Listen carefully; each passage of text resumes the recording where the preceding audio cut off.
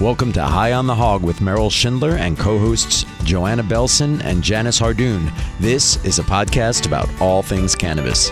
Tune in every week as Merrill, Joanna, and Janice discuss the medical benefits of CBD and THC products with each other, as well as with informed guests from the cannabis industry and the lawmakers who regulate it. Enjoy the show.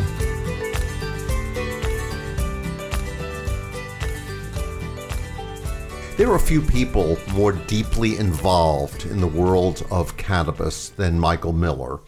As it says here, cannabis editor and evangelist for the LA Weekly, associate publisher of Cannabis, and a guy who has spoken on cannabis just about everywhere, and written about cannabis just about everywhere, and who, like so many of the people we've had, I'm assuming came to cannabis through a personal experience, your accident. That's true. I wish I didn't have the experience, but I'm thrilled that I had it to be with you here today and have all these extraordinary people in my life, and to have Michael 3.0, as I call it, Michael the lawyer, Michael the banker, and now Michael the cannabis evangelist. That's awesome. Tell us about the accident. Tell us what happened and how it changed things. Yeah, sure. And pardon me if I get a little emotional when I talk about it. I still do years after. It was actually a series of 3. Mom always said things happen in 3. 3 accidents? Yeah, kind of crazy. You know, I firstborn kid of a, Jewish father, and went to law school to make my father proud, not because I wanted to, and had some reasonable success. But I started in the heyday of hostile M&A in New York, moved from worked on the largest transaction at the time when $22 billion was a large amount of money. That was the RJR Nabisco deal, takeover of Eve Hutton, Singer, Sewing Machine, Allied, so all things that you would remember. And then, but I took the New York bar and then came to California and literally saw my first palm tree and said, oh my God, I took the wrong bar. I had accepted a job.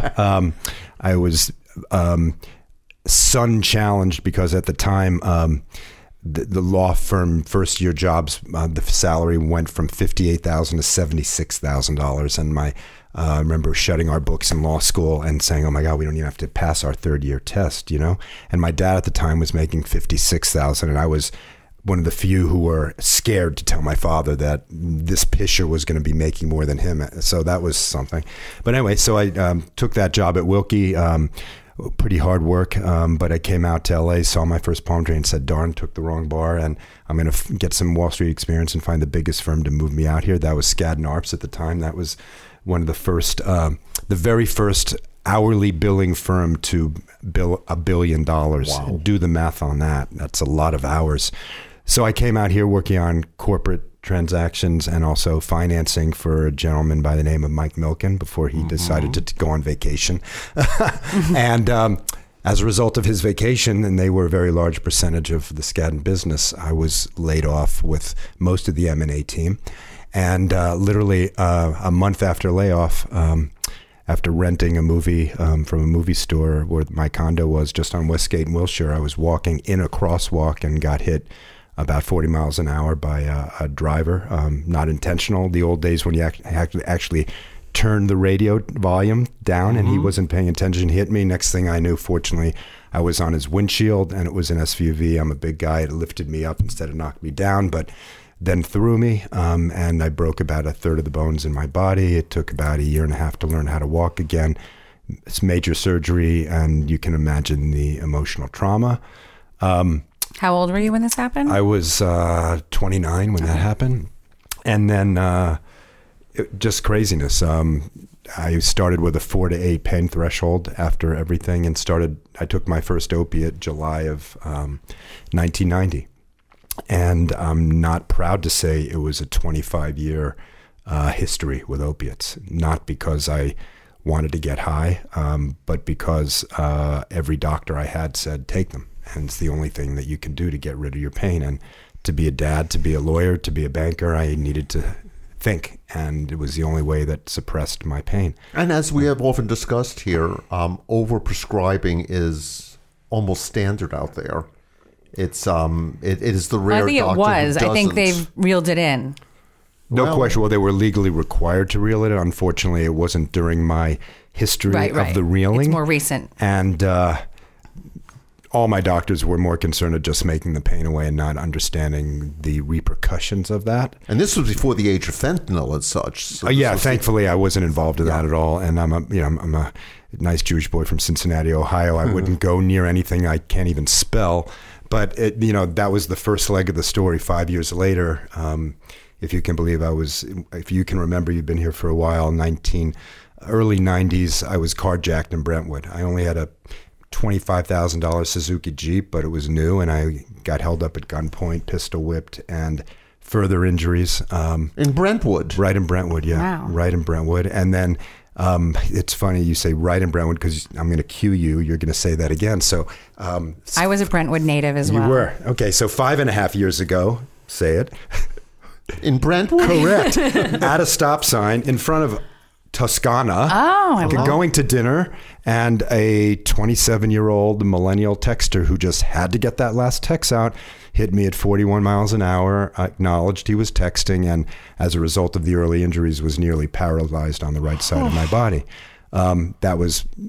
That was a challenging recovery. I'm betting you don't go to Brentwood a lot anymore. I don't like to. Unfortunately, my ex-wife and children live there half the time. That's so funny. my scrotum tightens for multiple reasons now when I go to Brenton. So I had more spinal surgery, 15-hour procedure. Most of my vertebrae are metal, and it was very challenging. And I had a friend who saved my life, literally. He said, Michael, you got to get off the pills. I said, I know, but I don't know what to do. He says, you got to smoke weed. I'm like, dude, I'm an athlete. I'm from Ohio. My Jewish mother would kill me, blah, blah, blah. He said, no. You don't think your Jewish mother was smoking it? No, actually, I taught her how to vape at 89 years old, and that's another part of the story. We'll get there. It's fantastic. So he said, come over to the house.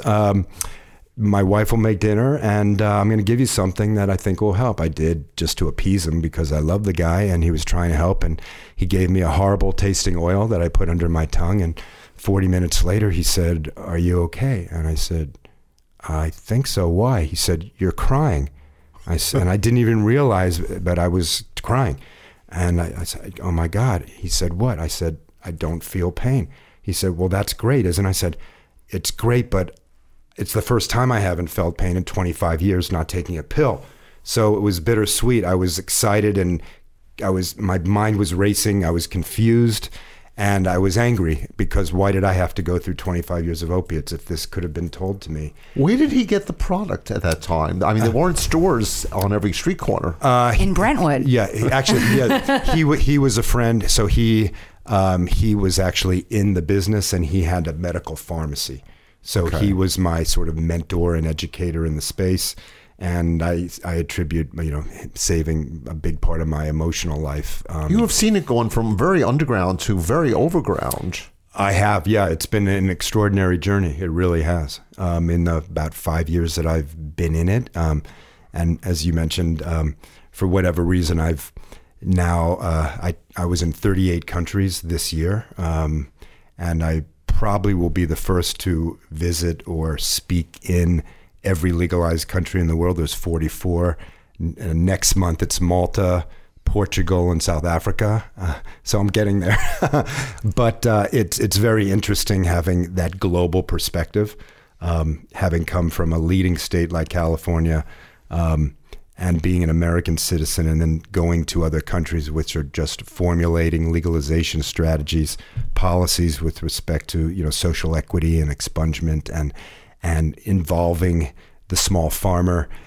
I have said it before, it's almost a little bit like Back to the Future, where I get into my DeLorean and I go back in time, even though it's the same time, but it's like it was in California in 1996 or even earlier, when you go to a country like Colombia or Panama or Jamaica. In what capacity are you doing your speaking? In what capacity? Is it through an organization? Is it through a product? What is it through? Yeah, I mean, well, I have numerous business interests, and your legal degree comes in handy again. And the legal degree has. Yeah, it was funny when wasn't in the cannabis industry and was out of law, I wanted to hide my lawyerness, because in America, it's being a lawyer is the butt of all jokes, no matter how good you are at what you do. And it's interesting that in the cannabis industry, it's one of the most respected professions because it's the most necessary and probably overregulated industry.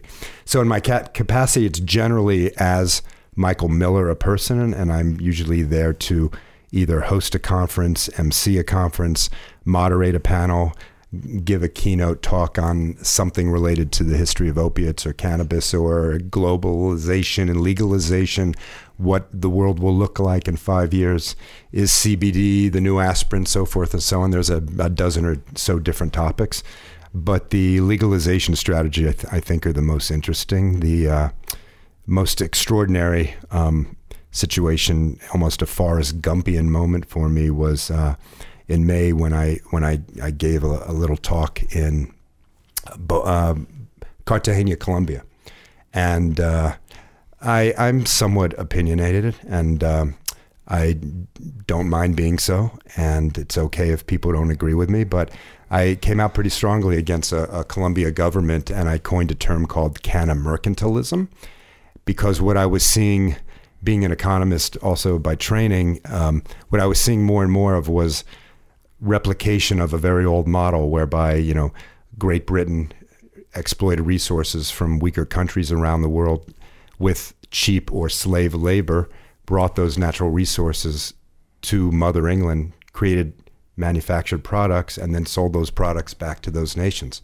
And I stepped back and I started hearing all these countries talking about our export market, our export market, our export market, and realizing, at the end of the day, we're dealing with a agricultural product that's going down in value every single day. And it's starting to look like broccoli. It really is. And one day it will be priced like broccoli because every one of the close to 200 nations in the world will be growing it.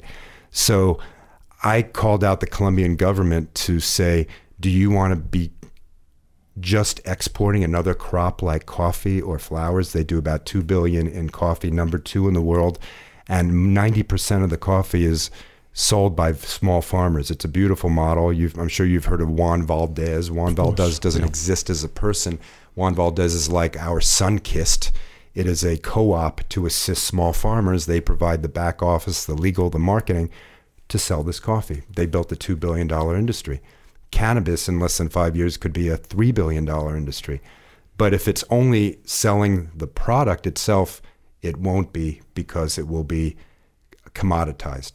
What I have called on nations to do is become Israel, become a startup nation of cannabis, create a public-private academic partnership, create an institution, create a institute of excellence in endocannabinoid science, and you create STEM programs to teach. You train these kids, you develop intellectual property and medicine based on the plant, and then you sell those medicines.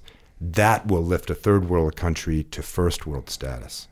That's dazzling. So people are starting to listen, and what do you know? 15 people surrounded me at the end, little men in ties and a lovely young woman, and I said, oh my God, I'm either being arrested because the Duque government is not a really big proponent of free speech or cannabis. It turned out a joint coalition of senators had just formed to try to legislate for adult use and social equity and expungement. And what do you know? They asked for my help. They retained me, and I lived in Colombia for 5 weeks, and I helped draft the amendment to the Colombian Constitution. It was, an extraordinary experience. As a model, Israel is pretty amazing. It is, yeah. Joanna recently met Raphael Mechoulam. Yeah, so I was telling you, he actually interviewed him. Ah, okay. So, hello, my meeting is nothing. Yeah. Michael was It able is something. He's an extraordinary human being. Yeah, But it was. without him, everything we're talking about would be kind of nothing. Just basically nothing. You never know what would happen, but certainly he and his team played a fundamental role. Many people don't know that he was following up on the research of an American scientist. Oh. Okay, and many people don't know that. Roger Adams, a brilliant scientist who is the first to synthesize cannabidiol, CBD, but nobody knows about him. But Now they do. now they do. And you can Google him. So what happened to Roger? Well, a gentleman who we all love, J. Edgar Hoover, and another gentleman which we all love, Mr. Anslinger, suppressed his research in 1941 and prevented him from doing any further work. So without Roger, an American, I don't believe that Rafi would have been able to do what he did, because he will say publicly that he was simply following up on Dr. Adams' work. And the only reason that he got involved with it, because the Israeli Defense Forces had just busted a major stash of Lebanese hashish. And they knew that there was some science going on at Hebrew University. And they gave him a call and said, Dr. Meshulam, at 41 years old, we understand you're exploring some things in the drugs. Would you like 12 kilos of hashish? It's fresh. And Rafi, being the guy he is, said, yeah, sure, I'll come and get it. And if you can believe, a 41-year-old guy picked up 12 kilos of hash, put it in a briefcase, and went on the public bus from Jerusalem to Tel Aviv to pick up this hashish, and that is cannabinoid history. I love that. It's a good visual. As has been said, I see further, for I stand on the shoulders of giants. Absolutely. Yeah. So yes, you're absolutely correct. So in 62, he follows up on Adams' research and resynthesizes CBD. 63, tetrahydrocannabinol follows. He then brings over from the Czech Republic a brilliant professor, non-Jewish, but his wife was Professor Lumer Anush. And in his lab, in the next decade, they discover what is now called the endocannabinoid system. They discover the CB1 and CB2 receptor. At that time, they did not believe that a plant could affect something in the human body, which I find interesting because most of our meds are synthesized from nature. So they were looking aggressively for something in the human system instead of outside in the phyto world. And they came upon these CB1, CB2 receptors. And then they said, aha, Mother Nature or God or whatever you believe in doesn't put things in your body unless it's needed. It's a system. So then they went on looking for what does that CB1 and CB2 receptor want? And that's when they discovered anandamide and AG2, which is sort of the chemical link and allows our body to accept the cannabinoids in our system. Because at the end of the day, they're like a hungry puppy, and they're waiting for this. And the reason that our body has an effect is because we don't make enough of it internally. That's the beautiful magic of all this. If our body didn't want it, it would be a negative effect. Mm-hmm. But we have it. We are under-provided by our endosystem with the cannabinoids that we need. For whatever reason, how we have biologically and genetically grown over tens of thousands of years as a human body. So what they discovered in the laboratory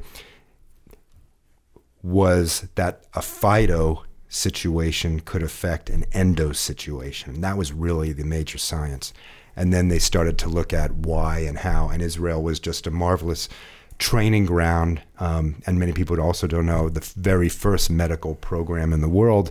And why? Because they had something called suicide bombs. They had something called very unfriendly neighbors. And a lot of Israeli Defense Forces veterans suffering from the highest degree of the world of post-traumatic stress syndrome, and husbands of wives of those officers suffering from the very same thing, and children suffering from bombs and sirens going off in the middle of the night. So 1973, and many people are not aware of this, they first started the first clinical research in Israel. It's extraordinary. And presently today, Israel's the #1 per capita country in the world, Merrill. 52,000 medical patients relative to their population. It's an amazing story. Yeah. Also, Israel has the highest percentage, per capita percentage of of vegans, very interestingly. That's interesting. I think there's probably, vegans are typically Buddha-like spiritual, and most cannabis people are also. I had a great experience. I was able to go to Israel in 2017, and I visited Bol Pharma, and I was able to go get a tour of their whole corporate setup that they had. It was like right outside of Tel Aviv. It was pretty incredible. It was right when I got into cannabis too. So it was fascinating that I got to go to Israel and see the big behemoth and how they do it over there. And when you, there's actually a page on Wikipedia dedicated to innovations from Israel, and you discover that among other things, the cherry tomato. Well, hold on. As my son would say, Wikipedia is not a good source. They teach them that in school. That's true. However, there is a whole innovation museum in Israel that you can go to where they highlight everything from Waze to the electronic legs. USB. Yes. Anyway, well, I like my Wikipedia. Thank you. You must have to do some serious cramming when you travel, because each country is going to have different rules, regulations, moral codes, etc. Does your head swim? It does. But I'm a geek at heart. I'm a history and fact and law junkie. So I don't see it as a problem. I see it as a challenge, and it's complexities fascinate me. I don't see them as a problem. I see them as solutions waiting to happen, and the actual ease or difficulty of it is less complex, because most of them have nothing, right? The issues of if you're deciding to be legal, the question is how, right? There are actually three ways you can have votes if you have a democracy. Unfortunately, there's not enough countries in the world where there are votes, and if you have a federal government like ours, votes don't matter, sadly, to our citizenry. That's why we have a state system. You can have it done legislatively, where a parliament passes things as representatives of the people.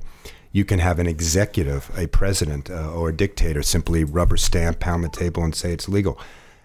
The most fascinating situation I've seen relates to both Colombia and Panama, where you have an executive that was against cannabis, a population that wanted it but didn't have the power, but you had a constitutional court as a result of a lawsuit saying, hold on, let's take a look at this. And in Latin America, a number of those countries' constitutions are based upon the UN's human rights delegations and conventions. And in that terminology is the term personality. Now, we as Americans think of personality as, can you make me laugh? Can you make me think? Are we inward? Are we outward? But personality under the UN Convention means a combination of things: liberty, freedom, personal dignity, the ability to do things with your body however you want to do without government intervention. And in both Colombia and Mexico, that word personality was read into the Constitution to mean that medical cannabis was a constitutional right. And as a lawyer, that fascinated me to no end intellectually. Yeah. Yeah. And plenty of countries, too, where it's considered to be the devil's own medicine, I assume. That you also have to, I mean, having traveled back in the day with the backpack on, the underground newspaper of travelers would always tell you, if you're going to Bulgaria, they'll dry shave you at the border. You got to get rid of your beard first. Don't go in with, don't go anywhere near there with long hair. They'll cut it at the border, et cetera, et cetera. So, there is, interestingly, I mean, you're speaking of law, but there's also what perhaps the people at the border are feeling. They'll see a joint in your bag, and next thing you know, you're behind bars. Yeah, well, certainly, the laws are what they are, and in most countries that are becoming legal, just like in California, if you ask anybody, is prohibition over? Of course it's over, right? You think that the headlines were prohibition is over, but I don't know if Joanna and Merrill, you're aware, but are you aware that 81% of the counties in California are dry? No, I was not aware of this. Only 19% of Californians live in a county that it is legal. Prohibition is not even close to being over in California. Wow. It is state legal, but under the state law, they gave 100% authority to municipalities and cities to determine if cannabis was legal for recreational use or adult use. And 81% have said no. So you could be pulled over out there in the boonies, and they look at your glove compartment and they find a vape pen, and you're in the hoosegow. That's absolutely correct. If you don't have a medical license and can demonstrate that you bought that vape or that joint or that tincture in a medical licensed facility, you're going down, right? Yeah. And that's not what people believe. Not at so all. The fight that we all have is education, because the war is not even close to being over, and the battles are going on daily, and many people are just sitting back. Okay, it's adult use now in California. We can sit back and do whatever we want to do, but it's not true. A fraction of the state has adult use. And then where we are, we're inundated with illegal shops around this neighborhood, which is such a bummer.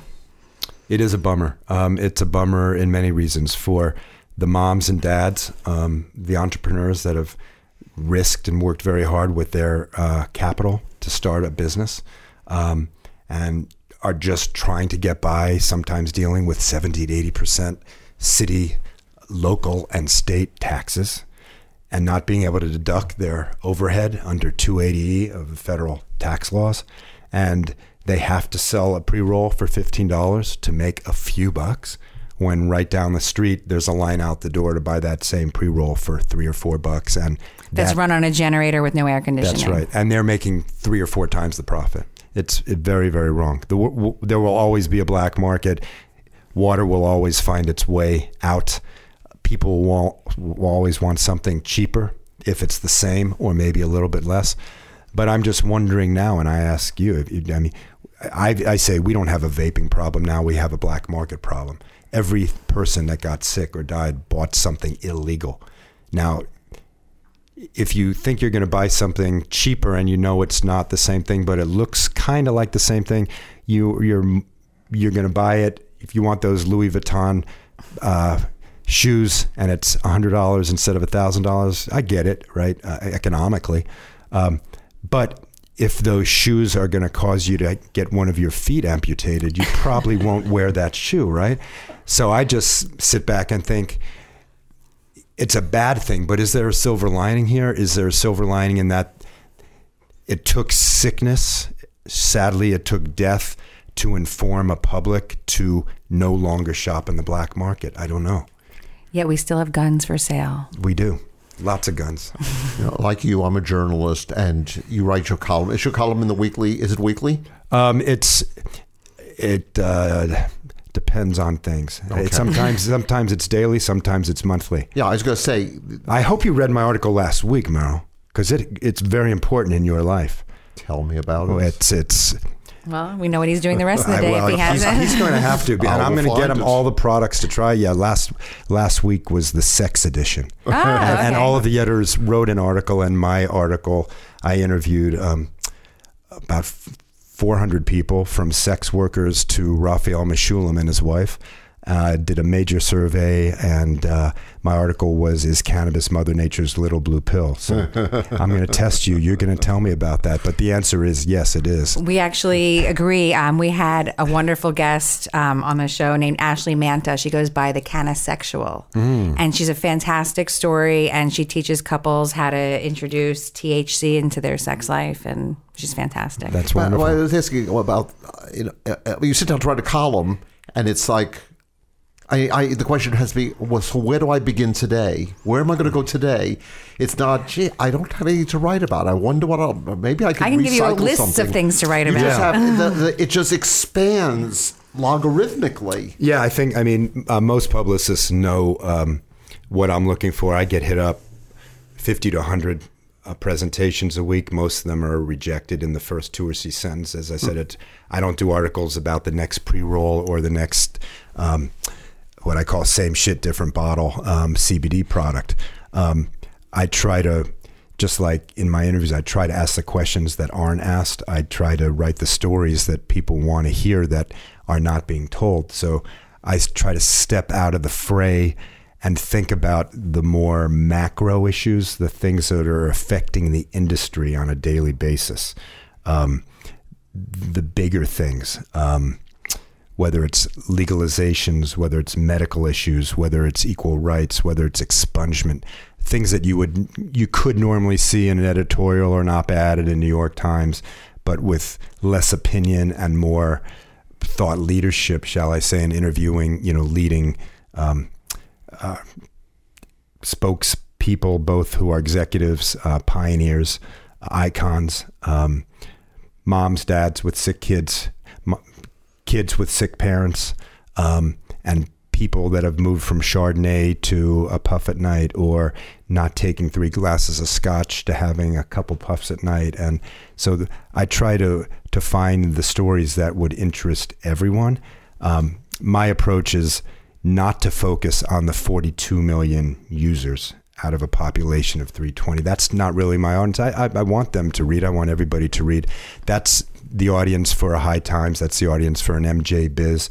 They already have that readership. My view is I want to push the dominoes down, reduce stigma, and have cannabis treated better than alcohol that has no value to a person. So I'm going after the 280 million non-users to educate and teach.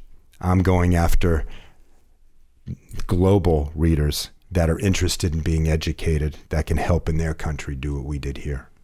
And that is why you were an evangelist. You spread the word. Yeah, it's kind of a funny story. It would be horribly narcissistic for me to name that myself, and I apologize to anybody who thinks it is. It's not. It was better than what I was being called for a while. One night at an event, I had too much with a gentleman by the name of Calvin Brodus, known as Snoop Dogg to other people.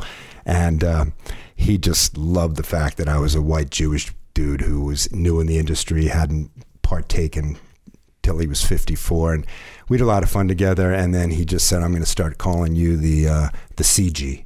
And I had no idea. And everybody's looking at him like, well, like the CG, is he like being mean or sarcastic? And then I'm like, well, Snoop, like, what does that mean? He's like, my brother, you're the Caucasian gangster. So that stuck for a little while. You did a good Snoop impression too. I liked it. That's good. It's funny. You are the evangelist. Michael Miller, you've been a pleasure. Thank you very much for the time. Thank you, Merrill, and thank you, Joanna. Thank you Your so story much. is amazing, and I think we just got the smallest smidgen of your life here. Yeah, I don't want to bore you and your listeners for too long. Not in the least. We do not bore easily. We'll just take another CBD, and we get our patience is limitless. Thank you so much. It's Merrill Schindler. It's Joanna Belson. It's Phil Giangrande. It's High on the Hog, the podcast. High on the Hog, it's your one place to find information about medical cannabis, about the stuff that's really the talk of the world. Find us on iTunes, find us on Amazon, find us on the internet. High on the Hog, the podcast.com. That's High on the Hog, the podcast.com. Tell a friend.